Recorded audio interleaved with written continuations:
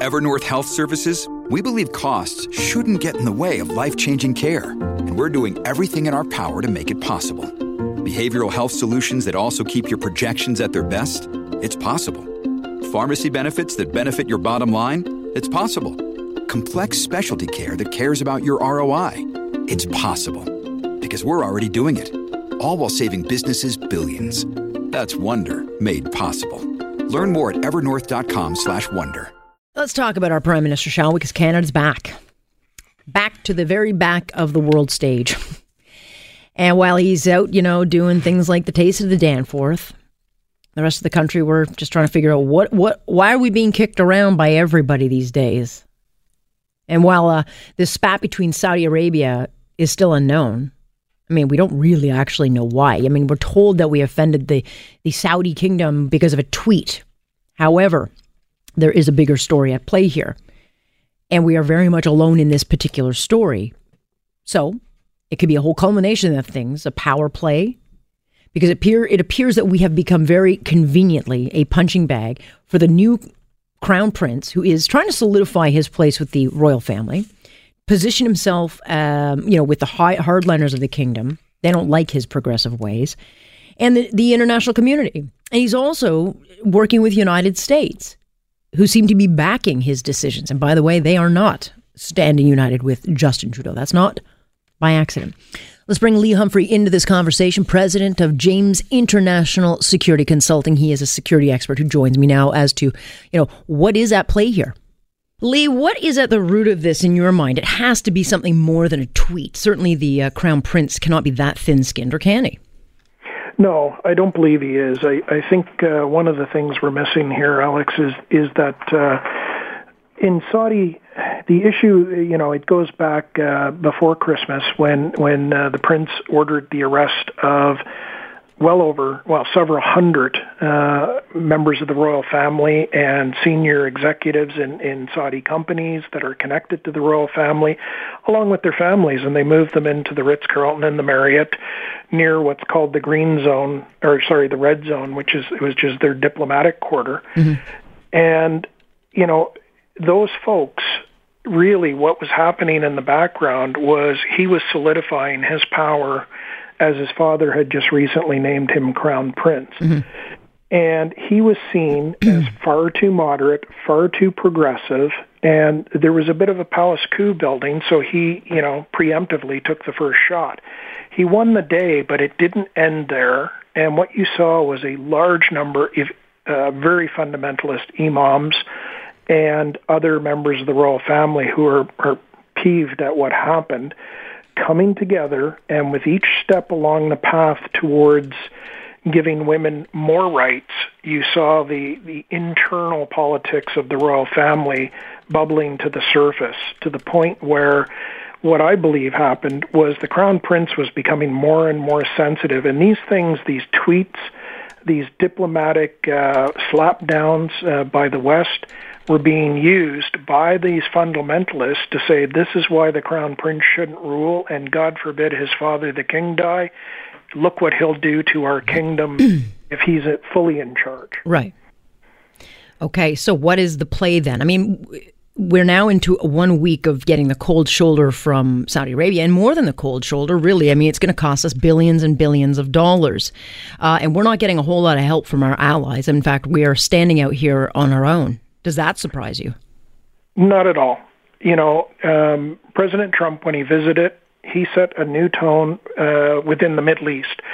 Over the final 4 years of the Obama administration, they wanted the Iranian nuclear deal, the JCPOA, so desperately that they isolated the Saudis and the other Arabs of the GCC in order to get that deal. Mm-hmm. Trump went the other way. He reestablished relationships with the GCC countries. He specifically met with the Crown Prince, and that sent a signal to Saudi Arabia that they were back in the good graces of the West. And you didn't see our allies stand up, primarily because they understood that the Crown Prince is moving at light speed when you view it in the eyes of Saudis, and that any interruption of that, any ability for the other side to use that as a stick to beat the Crown Prince to slow down would only hurt the broader cause. So many of our allies have been working behind the scenes to, A, help the Crown Prince solidify his hold on power so that he can move even more quickly once he becomes the king. And I think what really happened was the Crown Prince and the Saudi government saw this as an opportunity to remind any other countries out there that public condemnation of Saudi Arabia during this very difficult period for the royal family and for Saudi Arabia as they transition, slowly in our terms, but quickly in their terms, towards more equal rights and more rights for women will not be accepted. And they made an example of Canada, and Canada made it very easy. I mean, if we've learned nothing from some of the failures of the Trump administration, it's diplomacy or politics by tweet. Yeah. Doesn't always work well. And in this case, Trudeau, or the folks at Foreign Affairs, whoever actually initiated those tweets, really set us up for failure by not understanding the internal dynamic that's going on in the kingdom right now. And so what happens, what does Canada do? Just shut its mouth and eat this? Because, we don't need Saudi oil. No question we don't need it. I mean, it will hurt the East, but we have our own oil. If we wanted to make a message, a stance, take a stance, Mr. Trudeau could easily say, you know what, keep your oil. We have our own. However, they have so much money. They have gobs of money everywhere. And they can do a lot of damage to our economy. They can, and I think people didn't see the impact that pulling Saudi students from Canadian universities is going to have on their bottom line, because they're charged 2 to 3 times what the average Canadian is charged, and that allows Canadian students to attend university at the lower prices, if you will. Right. So there's small impacts like that. As for the oil, it's roughly, I believe, 86 to 87,000 barrels per day. Mm-hmm. We could replace it over a period of time with the infrastructure in place, but we're talking 2 to 3 to 4 years before that's in place. So, my recommendation, if anybody was listening, was for Canada to stop, the diplomacy in public, to lower the rhetoric in public, to stop the hard and fast condemnation in public, and to work quietly in the background, allow this to play out, as we saw with the United Arab Emirates, where they cut Canadians off of being allowed in on visas at the border over flight issues several years ago. It took about 18 months to quietly just resolve that, because, at the end of the day, the Arab culture is not one that forgives quickly, and they want this done quietly. Yeah, I mean, foreign relations has been a real nightmare for this government. They've pretty much irritated everybody in the world. I mean, Japan. I mean, if you irritate Australia, you got a real problem. But India, we seem to be making enemies of ourselves around the world who are looking at us as a nuisance. And so, when it comes to foreign policy, do you trust that this government won't use this for political opportunity? Because if it's seen that, Trudeau is pushing against the Saudi Arabian government, which I think will play well, in the news headlines, I don't know if everyone understands the magnitude of what's going on. But if it plays well politically, they may keep going on this. Well, the Prime Minister, we often doubt his judgment, but I don't doubt his intelligence and his ability to recognize a political winner. And when he made the terrible error of calling out President Trump during the press conference after the G7, and he saw Canadians and all the political parties sort of forced to rally around his stance towards NAFTA and the way President Trump responded, I'm sure he took that as a lesson, and they might have seen this in the exact same way that, hey, suddenly, we've had this problem recently, we've had another scandal, we've had another misstep, and now we have a great thing that Canadians will rally around, and we won't suffer for it, and they'll be distracted by it. I don't think it plays out completely the way it did last time here, because I think smarter people are starting to put 2 and 2 together, and they're starting to say things like, gee, weren't you the government that canceled Energy East that would have made the Saudis less impactful on us? Mm-hmm. As you said, their foreign policy is a disaster, from the Philippines to Japan to Australia to India. It's endless. Is this the worst mistake? Or is India, which is worst? The relationship with the United States, I think, is the most impactful. The fact that we've been cut out of most of the NAFTA meetings over the last couple of months could have terrible impacts. The potential impact on the auto sector in Ontario would devastate our economy. I think those are horrific mistakes.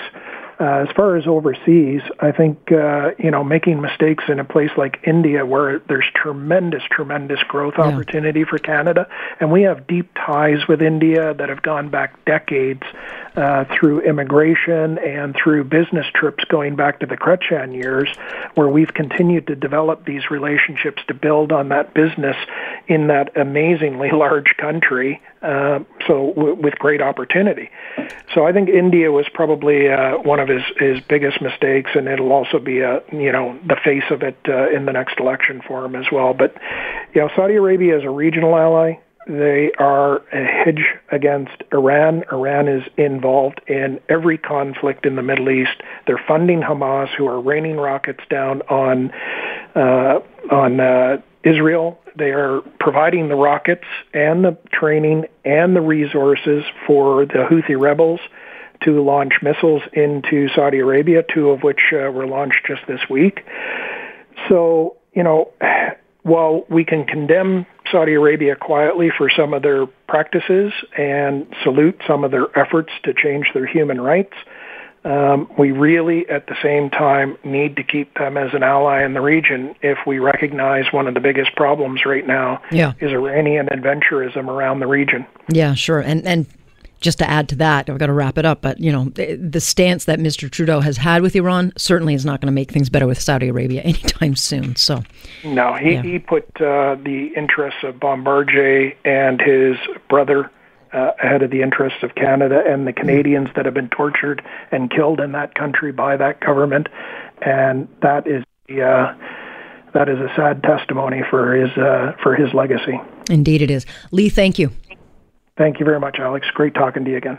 And that is Lee Humphrey joining us over at James International Security. And interestingly, and we really haven't talked about it, but you got to wonder what this does to the people at the center of this, the Badawis, the brother and sister who are in custody now. Does this mean that they're going to be kept in jail longer? I mean, I don't want to go to jail, but if I'm going to jail, it won't be one in Saudi Arabia. That would be like Turkish prison. No, thank. I would go to a Canadian prison before I'd go to either of those. But you got to wonder what would be going on. Are they going to be, is he going to get his lashings now?